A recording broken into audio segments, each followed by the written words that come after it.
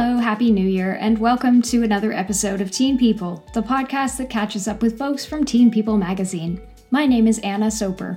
As a librarian, I sometimes hear that old line, why do we need libraries and librarians? Everything's online. The short answer to that question is A, not everything's online, and B, sure everything's online, until you hit a paywall. The slightly longer or more nuanced answer to that question is, we need libraries and librarians the same way we need journalism and journalists, now more than ever. Teen People recognized that in their mentorship of young journalists, creating a diverse news team that contributed to serious and light stories alike. Lucas Pearman was one of those young journalists, scouted by Teen People after he wrote a review of the fledgling teen magazine in 1998. Today, Lucas is the news director of the Las Cruces Sun-News in Las Cruces, New Mexico. He spoke with me from his home in Las Cruces just 2 days before November's presidential election. We talked about his most memorable interview for Teen People, his collection of Teen People news team memorabilia, and his thoughts on the role of journalism today.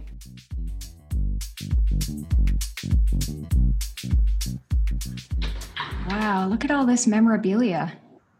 Yeah, so I found a few things. This is the Teen People from February of 1999. It's the 1-year anniversary edition. Yeah. And I found my a letter addressed to me that says, "Welcome to the news team," and describes what the news team is all about. And then I also have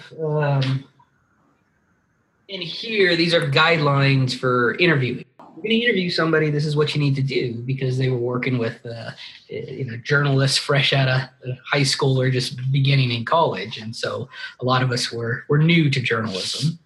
Tell me about how you got involved with Teen People magazine. When I was in high school, growing up in Las Cruces, there was a program called Excel, which placed high school seniors at a place of employment for the afternoons.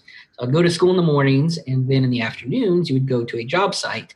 I wanted to write for newspapers. And so I said, I want to work for the daily newspaper, Las Cruces Sun-News. And so that was the job site that I was placed at. And so this was my senior year, and the newspaper editors at the time said, well, we have a weekly under 18 page. Why don't you write a feature a week for that and keep up with the calendar and, let people know what's going on. And while I was there, a copy of the first Teen People magazine, which first started published in February of 1998, which would have been my last semester of high school, it appeared at the Las Cruces Sun-News. And so the editor said, well, why don't you browse through this and review it? And we'll put that review on the under 18 page. And so I did. And so I looked through Teen People magazine. This is neat, and I don't have access to that review, so I don't remember it word for word. But from what I can remember, I said what Teen People does differently is it's bringing real teens into their publication, right? It's not the fluff that you might have seen with other publications that were geared toward a teen audience. Things like, here's how to look your best when your boyfriend visits or something. Teen People wanted to say, here's some real issues. Here's teens, LGBT teens, right? Here's if you're dealing with a eating disorder, here's some things that you need to know. And so it was that kind of publication really resonated with me, who wanted to be a real journalist, right? Like, these are real stories, real people. And so I gave Teen People a favorable review and recommended it to our community in Las Cruces. And I thought that was it. I didn't think too much more about the magazine after that. Until, I don't know, over the summer, I was contacted by an editor at Teen People.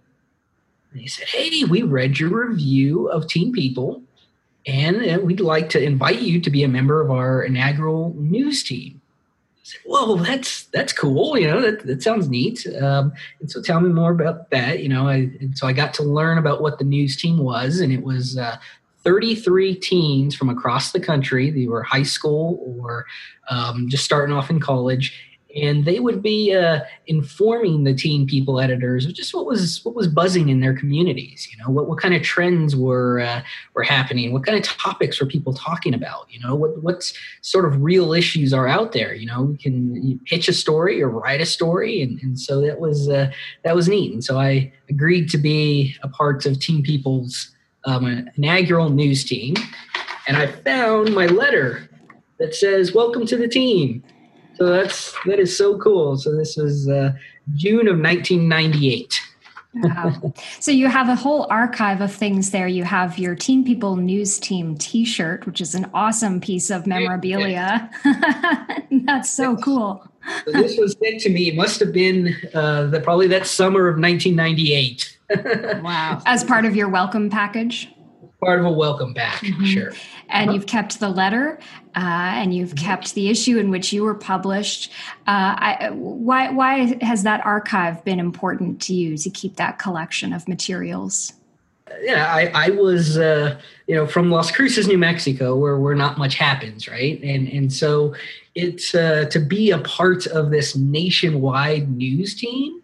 It meant a lot to me as a journalist growing up in this world. And a few things that I've carried through to my career now. I'm still a journalist. In fact, I'm the editor of the newspaper where I started. But when the Teen People editor contacted me, they had read my article online, and that kind of was a light bulb moment for me in my career as a journalist, in the sense that anything that I write has the potential to go nationwide like this in the internet age, right? I'm not just writing for my neighbor down the street. I'm not just writing for, Tom on the other side of town. Whatever I write has the potential to be seen in New York City, has the potential to be seen in Beijing, wherever. And so it just, it kind of like, this is what journalism is capable of nowadays. You have at the internet, the whole world at your fingertips. And so you can get this message out far and wide.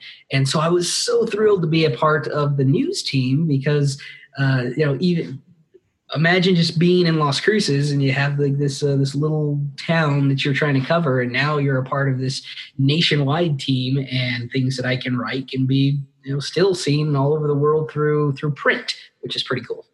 There are two experiences that stand out with Teen People magazine. One was the chance to interview Manny Malhotra, who was part of, let me get my 20 Teens Who Will Change the World, right? And so I remember this project, and the editors of Teen People reached out to the news team and say, hey, we're putting together these 20 teens who will change the world. Tell me about some sort of a teen in your community that will do that. And so I put in a submission. My submission, I don't think was one of the ones featured. He wasn't one of the ones featured. But the editor said, hey, we know you're into sports. You want to interview Manny Malhotra, who at that time had just been drafted by the New York Rangers. He was 18 years old. We were the same age. He was, just a couple months older than I was. And here he was being drafted into the NHL, right? And I was like, oh, this would be great. And so I wasn't a huge NHL guy growing up in the Southwest, but I was familiar enough with it. And so sure. And so they said Teen People was able to facilitate a phone interview. So I was at my house in Las Cruces interviewing Manny, who I believe is Canadian.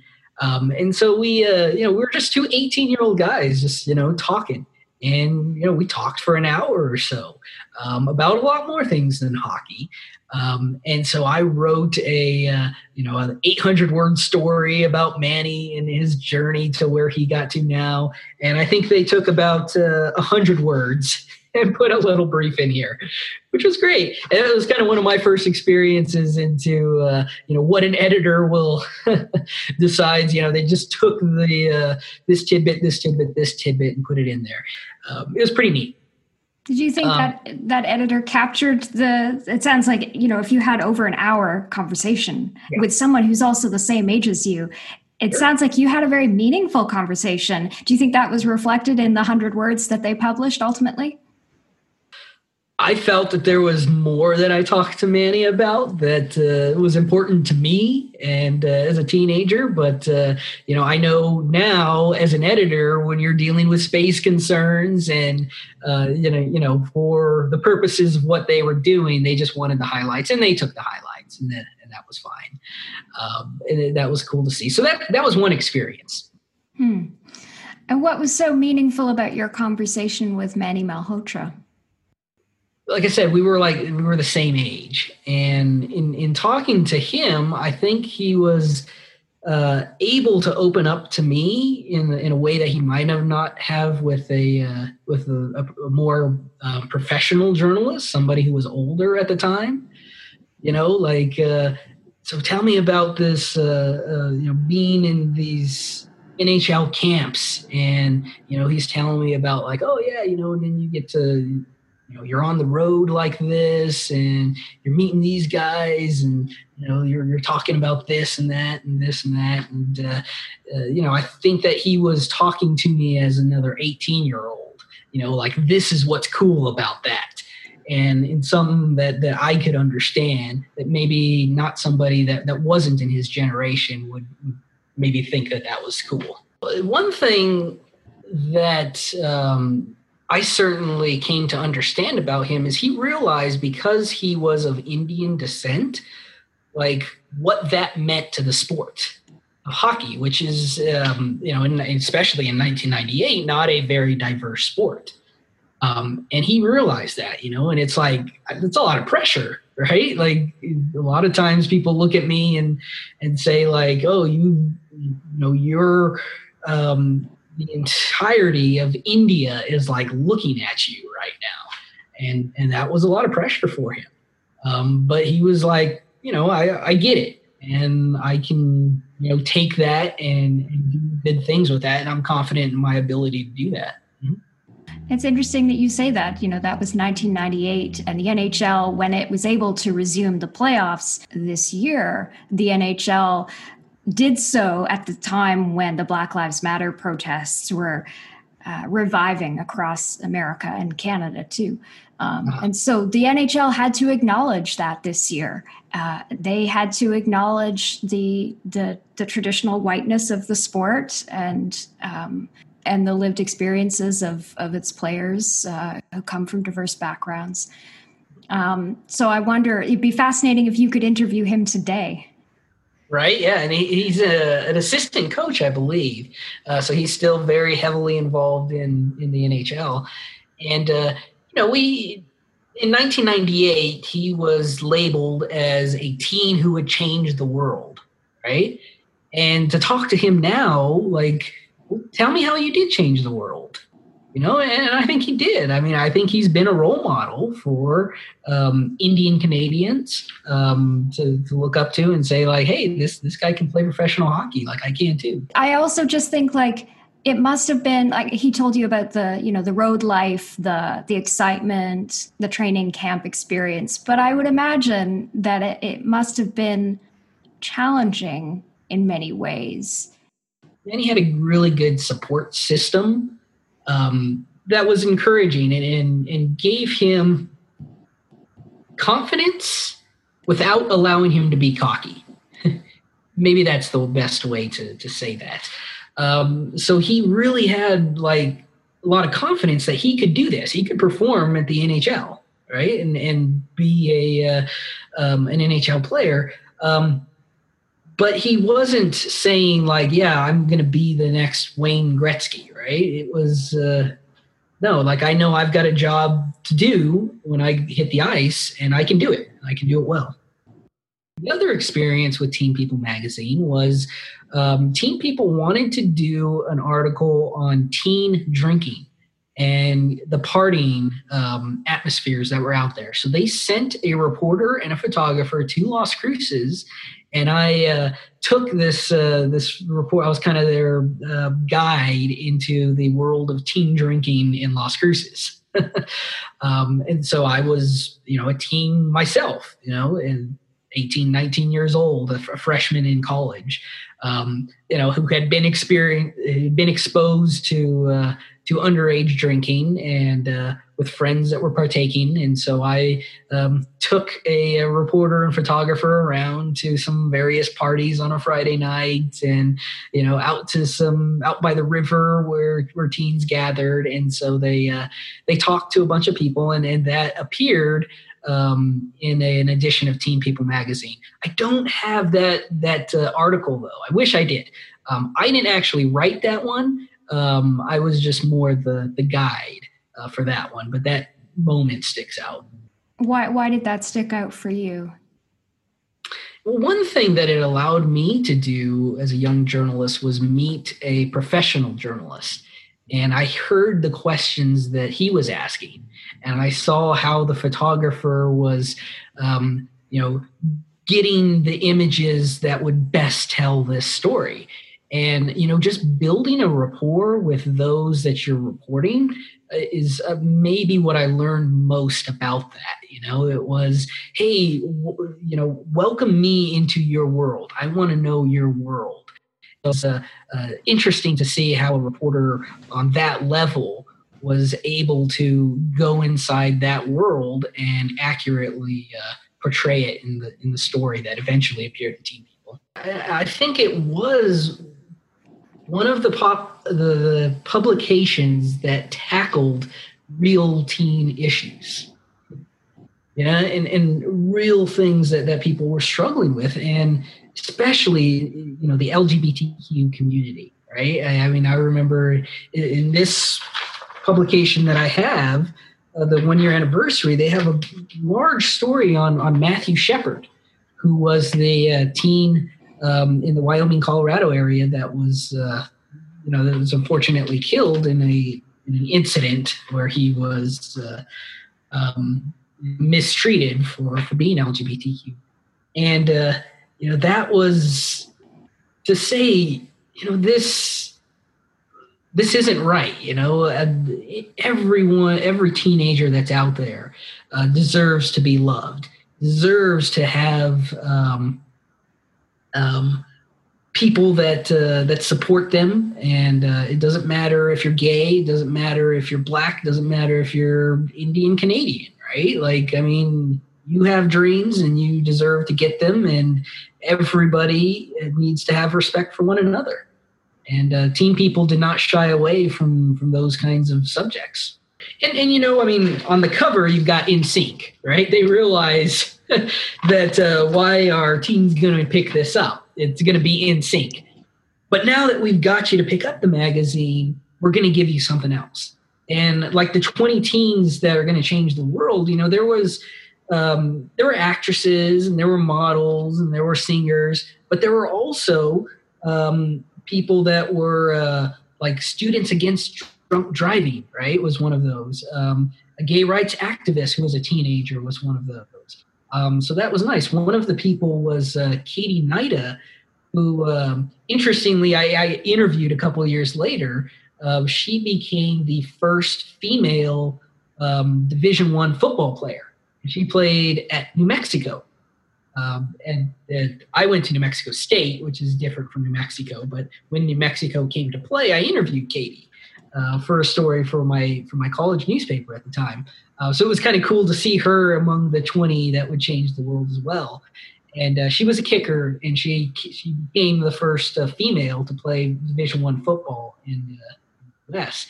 And so it was neat to profile people like Katie as some of the 20 teens that were going to change the world. What inspired you to become a journalist?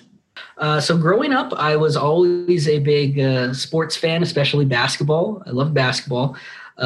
It became clear by about middle school I was not going to be in the NBA.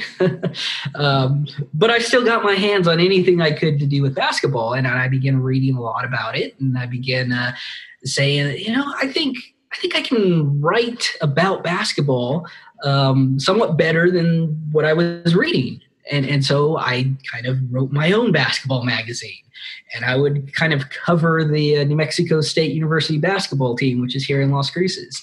And so then when the opportunity came, I said, I want to work for the daily newspaper because I think I can write about basketball. Now, that didn't end up happening. They actually put me into more of a features role, but I loved it. I said, this is great. And so that's kind of where I started my career in journalism, and it's taken me more to a news role now than where I anticipated, which was sticking in sports. And what's your job title now? What do you do at the newspaper? Sure. So I am the news director, which is for all intents and purposes, the editor of the Las Cruces Sun News. Mm-hmm. And so I manage a team of about 10 reporters. Since March, the building's been closed, even the front desk, and so we are all encouraged to work from home. So we've all had to adjust and say, all right, how are we going to put out a daily newspaper while we're all spread out at home? And in some ways, it's not all that difficult. I can still have Zoom meetings. We can still, I have a messaging system on our computer that I can get to reporters, say, hey, go cover this, go cover that. And, they're filing their stories. I can read them. I think the one thing that we the camaraderie between reporters, right? Those little conversations that you have in the newsroom that can mean so much that you might be missing out now. And so you want to keep spirits high. We have like our video Fridays that a different reporter will pick a theme for. And so we'll come in our Halloween costumes or we'll, come showing our cute animals or whatever the theme may be. And so that kind of keeps everybody engaged and looking forward to Fridays and, ending the week on a good note. One of the hardest hit places in the nation right now is El Paso, Texas. And El Paso is about 45 minutes to the south of Las Cruces. So we've really been talking about the severity of COVID and about the need to stay safe. The New Mexico governor has been one of the governors in the United States that has tried to put the most amount of restrictions on residents, which has helped New Mexico from their numbers to rise, right? And it's also created a lot of stress from people that feel like, no, we want to go out to the bars and the restaurants and partake. And you have this governor that's saying, hey, hang on, that's not safe right now. And so there is a lot of tension in this state between the need to safely shut down versus people's wants and desires to open up and experience life before COVID.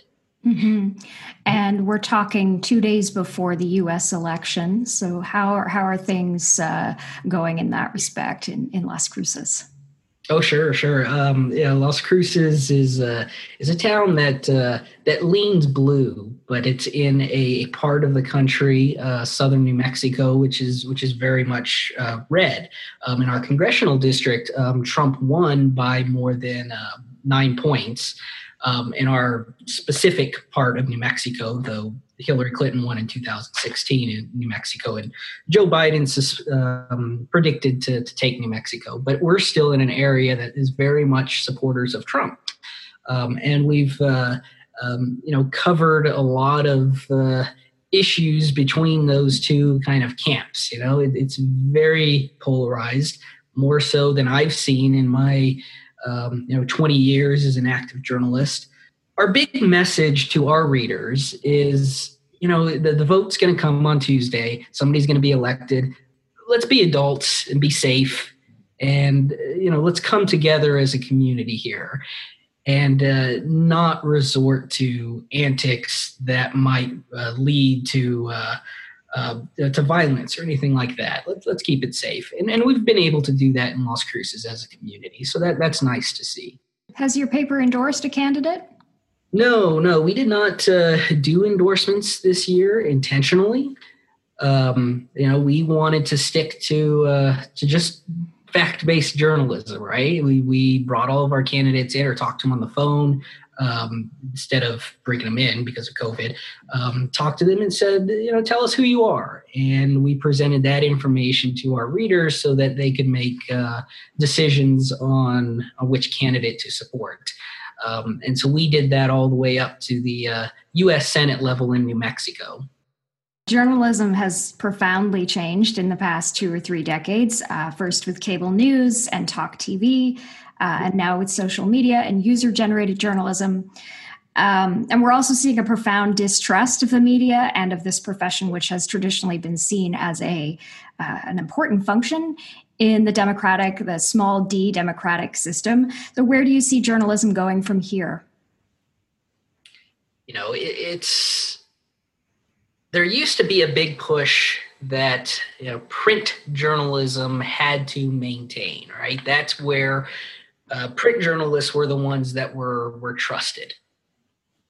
And I see that changing, and not in the sense that they won't be trusted, but just that people rely on a printed word, right? I mean, we are going to a completely online society. We have to transition, even those of us in the print newspapers. We know that's happening. And, how do we get to an audience that's, under 30? People aren't subscribing to newspapers. We know that.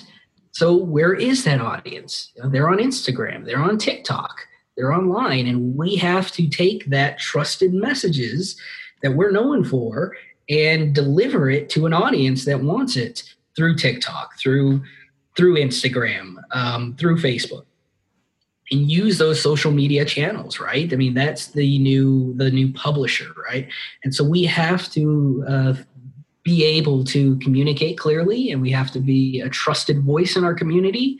And the fact that people aren't subscribing to the print edition is fine. We can still accomplish those tasks, just delivering the message in a different way. So we do have a daily print product, but that's kind of at the end of the thinking, right? When we come in and start the day, it's what's our website going to look like? What time do we want this story to get out on social media? Do we want to, what are we going to put on Instagram today? These are the types of things we're thinking about. Most of my journalists are trained to edit videos, and not just write a 300-word story. You will produce a video to go along with that. And so the role of TV journalists, radio journalists, print journalists, which was very structured when I went to school, now it's just journalist. Everybody's a multimedia journalist. You have to be able to do all three to succeed today. And so, how are we going to engage our audience? That's the first question we ask with every story. And, the deadline might be, get me something by 11. And then, I'll take that and I'll turn it around for the print edition. But that's an afterthought now. At the beginning of our conversation, you showed me this list of guidelines that Teen People sent you when they invited you to join the news team. And I'm sure that everyone who works for you and works for the newspaper follows similar practices that they've honed through their careers and through their education. How do you feel as a journalist and an editor about the rise of citizen journalism? Yeah, I think it's great, right? I mean, you have so many more eyes out in your community. Something that we rely on is like community groups on Facebook. And they're the ones that are going to see what's happening in the community first, right? And so, in a sense, we're kind of following up on that. And we say, if you want the real story, come to us. Because as we know on Facebook, on Instagram, you might get parts of a story. And you might hear like, well, I introduced to it here, but what's the real story? What actually happened? And that's when we want people to come to our news publication to get that. So we're competing with citizens to be first. I get that, but that's fine. They can be first, but we want to be, the accurate source of information that people come to see like, hey, this is actually what happened. Yeah. So they want to be first, but you want to be right. Certainly. Yeah. That's a good distinction. Yeah. And media literacy is important, right? I mean, as consumers of media, we have a responsibility to detect what is real, true journalism versus what might be considered like opinion journalism, right? Or taking things out of context is huge, right? And you might, and that's one of the things that Teen People advised in their rules was if you're going to quote somebody, it has to be in the right context. Somebody might say something and taken out of context, you might think, whoa, what is this person talking about? But that's so important. You see it today. A lot of politicians will, say my opponent said this, which is true. That's not untrue. But without the proper context, it can be twisted to mean something that it was never intended to mean. Mm-hmm. And so that is so important with my journalists today. Is you've got to put everything you get into context. A context just matters. And a lot of citizen journalisms, I think, miss that point. And just, and it becomes irresponsible if you're not using that information within context. It can be irresponsible and it can be damaging. And I think that is something that as consumers of media, we need to be aware of. As journalists, we want to look at the full thing, right? Through a whole 360 point of view.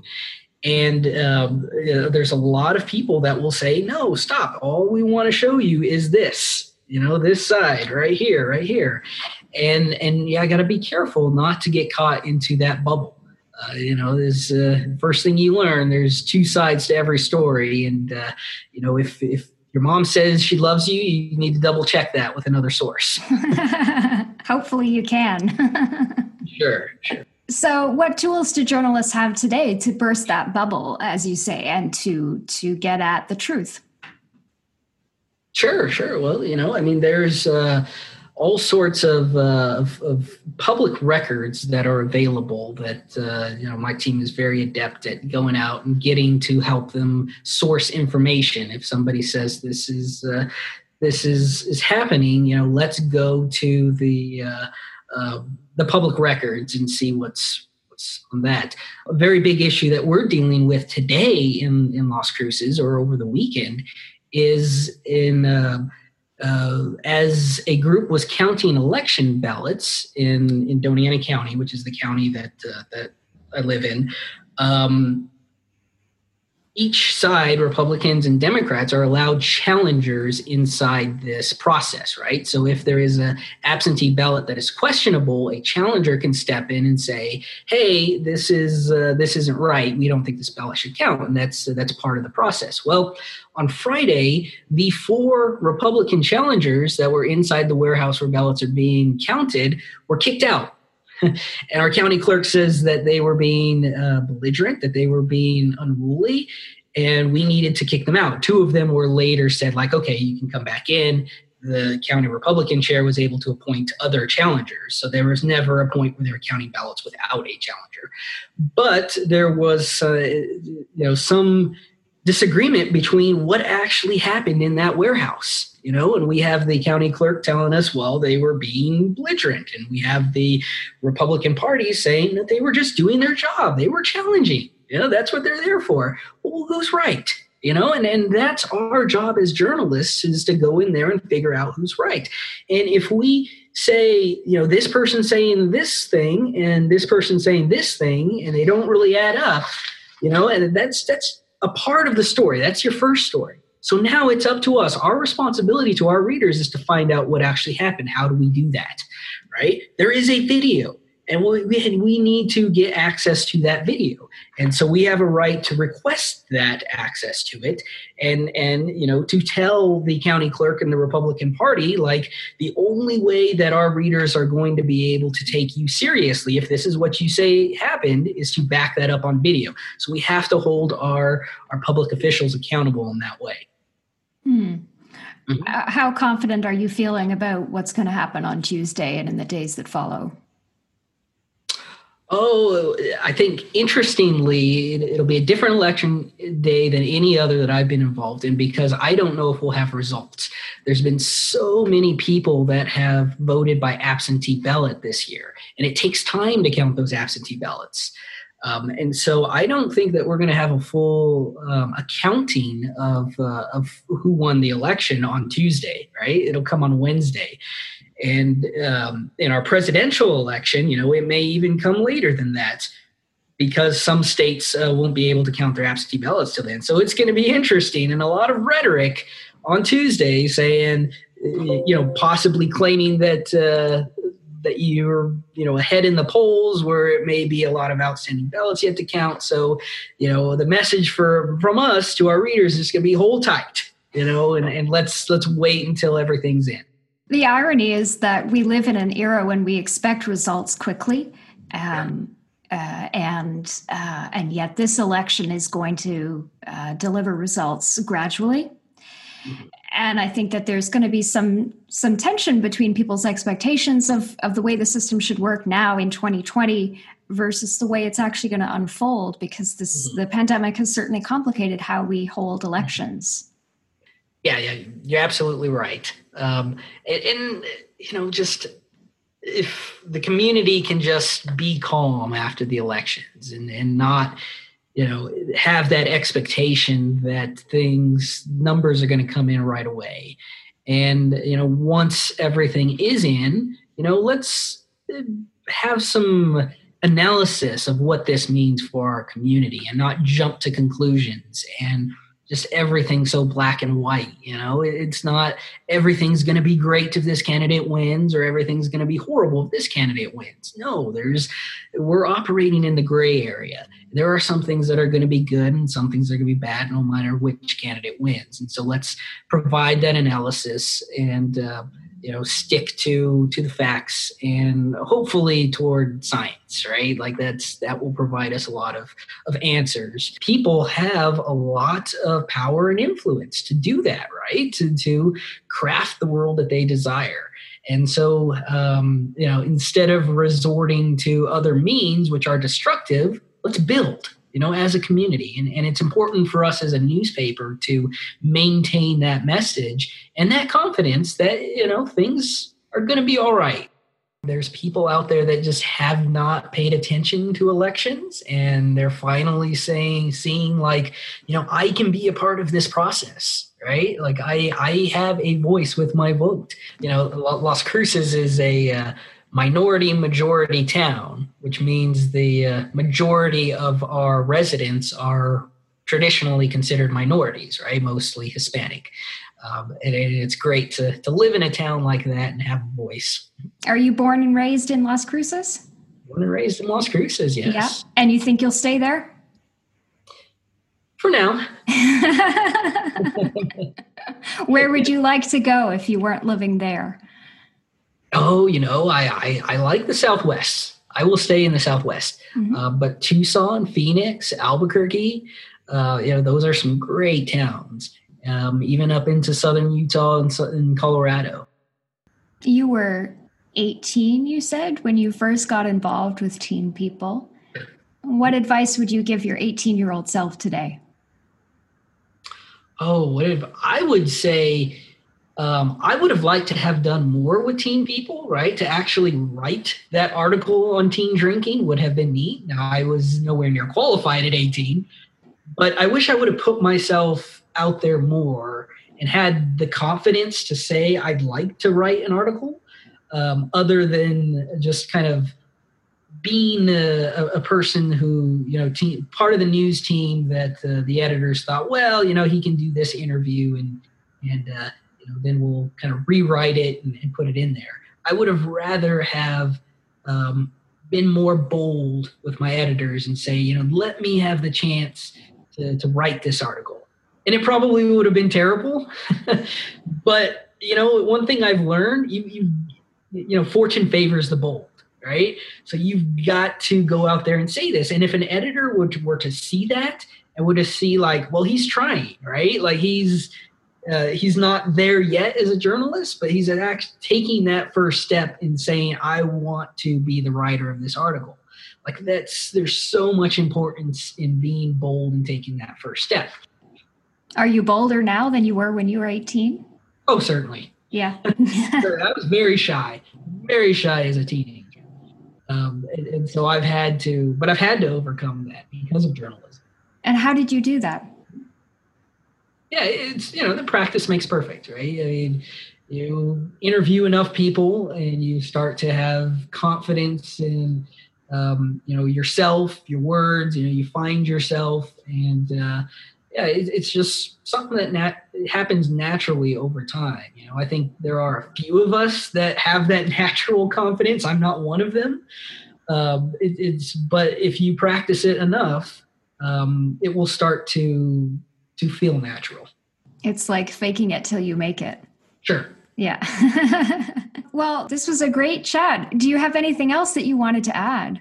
No, I think that's it, and I'm looking forward to hearing some more of your podcasts and to keep that Teen People legacy alive. So thank you. Thank you very much. All right. Thanks. Bye. Bye.